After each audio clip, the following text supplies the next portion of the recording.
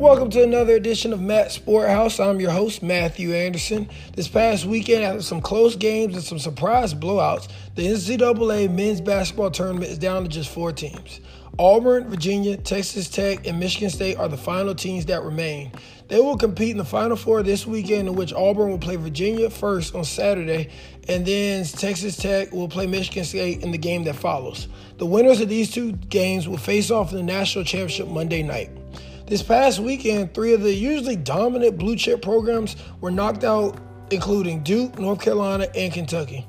Kentucky was beaten by Auburn, which will now send Auburn to their first Final Four appearance in school history. It's kind of dope because this year is only their second SEC championship in school history, and now they're going to the Final Four. Auburn seems to live and die by the three-pointer. They play a very fast-paced game, and also they play very tight on the ball defense. They're having to do all of this without one of their star players, Chuma Okeke, whose left leg buckled as he was heading to the basket in Auburn's blowout win versus North Carolina. It was announced that he tore his ACL, so his tournament is naturally over. Chuma at this point in the game had 20 points and 11 rebounds, and so this is a big loss for the team. The team had to rally around him and beat Kentucky in the next game. And this was a really tough competition, I know, at first for Auburn, because Kentucky was defending the three-point line really well, and that's kind of Auburn's bread and butter. But Auburn made it work and they ended up coming out with the win. It's really been a really tough year for Auburn. Well, not a tough year, but it's been a tough tournament for Auburn, being that they had to beat UNC, which is the University of North Carolina, to Chapel Hill, and Kentucky on their way to the Final Four. But they've been able to put one foot in front of another and face adversity and deal with it and continue to go on in the tournament. Speaking of Kentucky, there is a rumor going around that John Calipari is being offered a lifetime contract by Kentucky to fend off UCLA because UCLA wants John Calipari. I would kind of like to see John Calipari go to UCLA. It'd be something different. First of all, it'd be nicer to live in California than Kentucky. I mean, there ain't but so much to do in Kentucky. Also, after you see a coach have a lot of success at one school for a long period of time, as John Calipari has had at Kentucky, getting guys to get to the league such as John Wall, DeMarcus Cousins, and other ones, a lot of first-round picks, also Anthony Davis. It's nice to see them go to different places and, build another program. UCLA already has a rich history, so he really just be adding to it.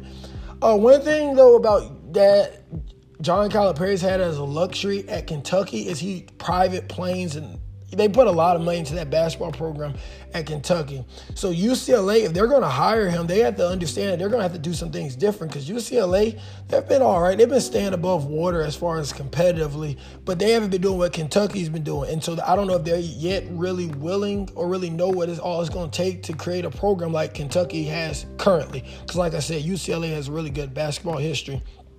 Little interesting fact about UCLA basketball, though.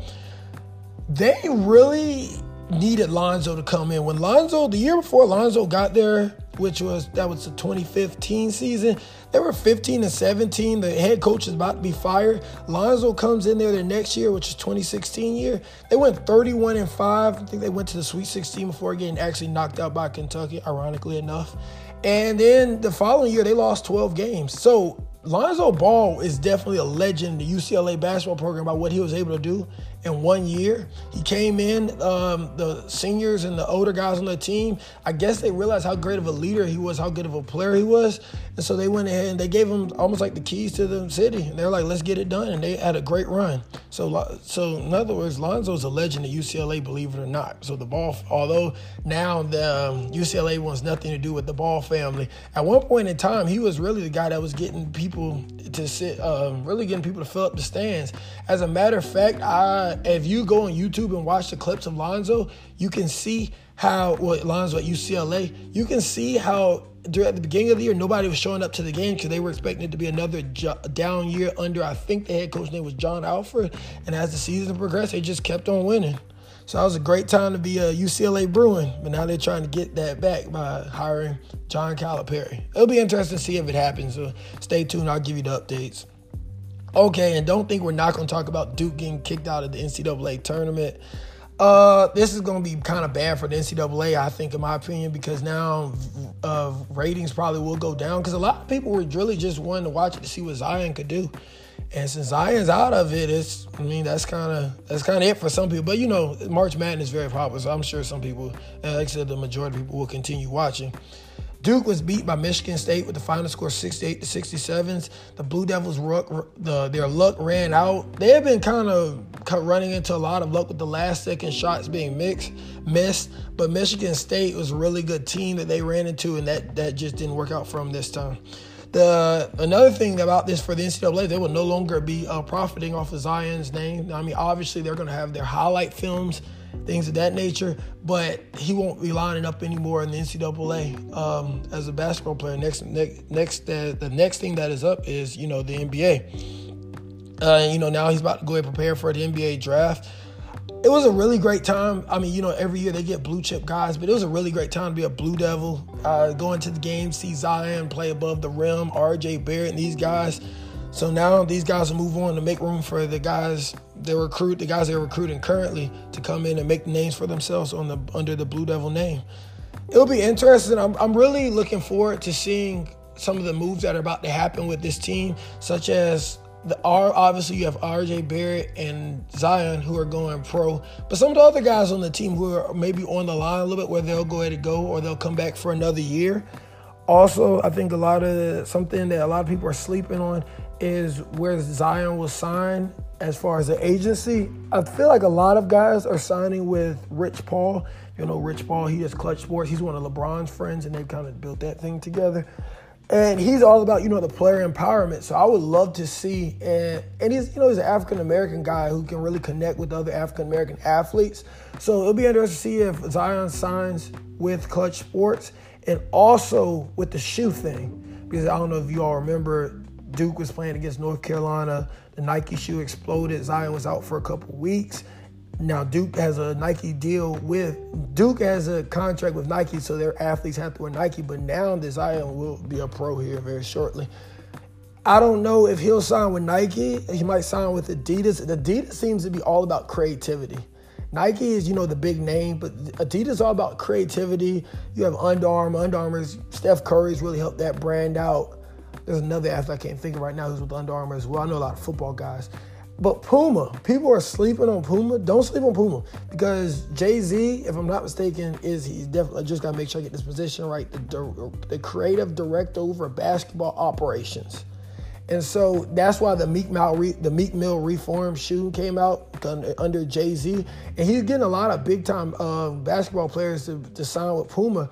So Puma's making a slow come up. And also, if you're a student out there, Puma gives students 10% discounts on all athletic wear type stuff. I think all they do is athletic wear. But on their website, it's 10% off for students. So Puma's got something going. They'd be interested to see if Zion listens to them, and maybe they might even be able to get him to sign.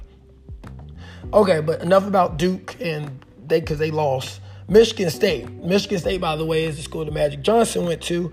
But they played some really good basketball. Their head coach is, whenever they beat Duke, and obviously all season, their head coach is Tom Izzo. Some people don't like him. He was all over Twitter whenever he was yelling at that player. But, when guys signed to go to Michigan State, I like to believe that you go on YouTube and you maybe search the coach's name. So you know what Tom Izzo is about before you come. I like to believe he's getting the best out of his players. He's not just doing it just because. He's doing it to get the best out of you. That's why they're still, in the tournament. I like to think one of the players that's going to be a very key player for Michigan State in this Final Four, and if they make the national championship, is going to be number 20, Matt McQuad. He's a guard. He played very well against Duke. I think he's been playing well throughout the season. He hasn't been averaging, I think his average is around 10 points a game, but he's a solid player for them. And also, I think their blue chip is Cassius Winston. He is averaging about 19 points a game and nearly 8 assists, and he's kind of like the anchor of the team. Also, Virginia Virginia remains in the tournament. And it's actually quite a surprise because usually every year Virginia starts off high seed, gets blown out, or not blown out, just beaten early on in the tournament. But this year they've actually lived up to the expectations, so it's an exciting time right now to be a Cavalier. They are actually the only team remaining from the ACC, and I will definitely be looking forward to watching them try to knock off Auburn and punch their ticket to the national championship game. Lastly, Texas Tech Red Raiders are looking to take care of business this weekend. And if they can win this weekend, they'll play the national championship game. And hopefully they'll be the first Big 12 team, the first Big 12 team to win a men's national championship in basketball since Kansas 2008. Now, that may seem close to you, like a long time ago. Maybe it feels recent to you, but let me put it into perspective for you. Back whenever they won that championship, Derrick Rose was the star player for Memphis. So let that sit in. That was a little while ago. Derrick Rose has been through multiple injuries in the NBA, almost quit, met a lot of metal plates and stuff. But at this time, he was just a college kid, so this was before all that happened. So that's been a little while. Be interested to see if Texas Tech can knock off the team and head to the national championship game. Now, on another note, to completely leave the basketball subject, and this is one of the final things of the show, the Gronkowski is retiring this season.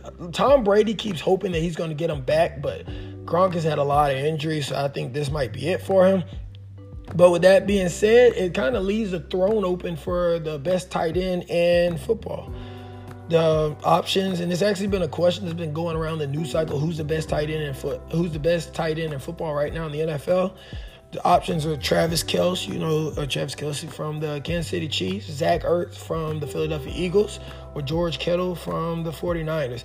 George Kittle is definitely the most slept on. A lot of people don't know him. Maybe it's because he's on the West Coast. Maybe because he can catch the ball, as his stats were last season were 88 receptions for 1,377 yards and 5 touchdowns. But he's actually an exceptional blocker. He's come from the University of Iowa. They're big in blocking in the Big Ten. But he's under the radar. He's kind of new. He's 25, but he's new as far as being one of the best tight ends in the league, because he hasn't really been doing this for that long, as far as being really great in the NFL. Then you have the Zach Ertz, who has 116 receptions last season with 1,163 yards and 8 touchdowns. I'm kind of out with Ertz. Ertz is a great receiver. A great tight end. He's almost like a receiver. He runs pretty good routes. I don't think he doesn't blocks as much. But Carson Wentz looks to throw it to him like all the time. He's his first and sometimes seems like second option too. Now it's going to be a little different. Now they have Deshaun Jackson and the rest of the guys there. But I don't know. He's more of a receiver to me. And then you have Travis Kelce, who has 103. He plays for the Kansas City Chiefs, as I said before. He had 103 receptions last season for 1,136 yards and 10 touchdowns. He's on a very explosive offense with Tyreek Hill, Conley, Sammy Watkins. He's on extremely, and as we know, the last season MVP, Patrick Mahomes. So personally, I'm going to have to go ahead and say Travis Kelce. I think Travis Kelce have either 4 or 5 that 1,000-yard receiving years back-to-back. So he's super consistent. The other guys are coming along now, a little bit newer. So I like to say that Travis Kelce is the best tight end in football, but let me know what you all think. That's been it. That's it for this episode of Matt Sporthouse. If you have any questions, comments, or concerns, hit me on Instagram, Snapchat, Twitter, Matt the Chosen One. Let me know what you think, or let me want to know what you want to see in next week's episode. All right, see you next week.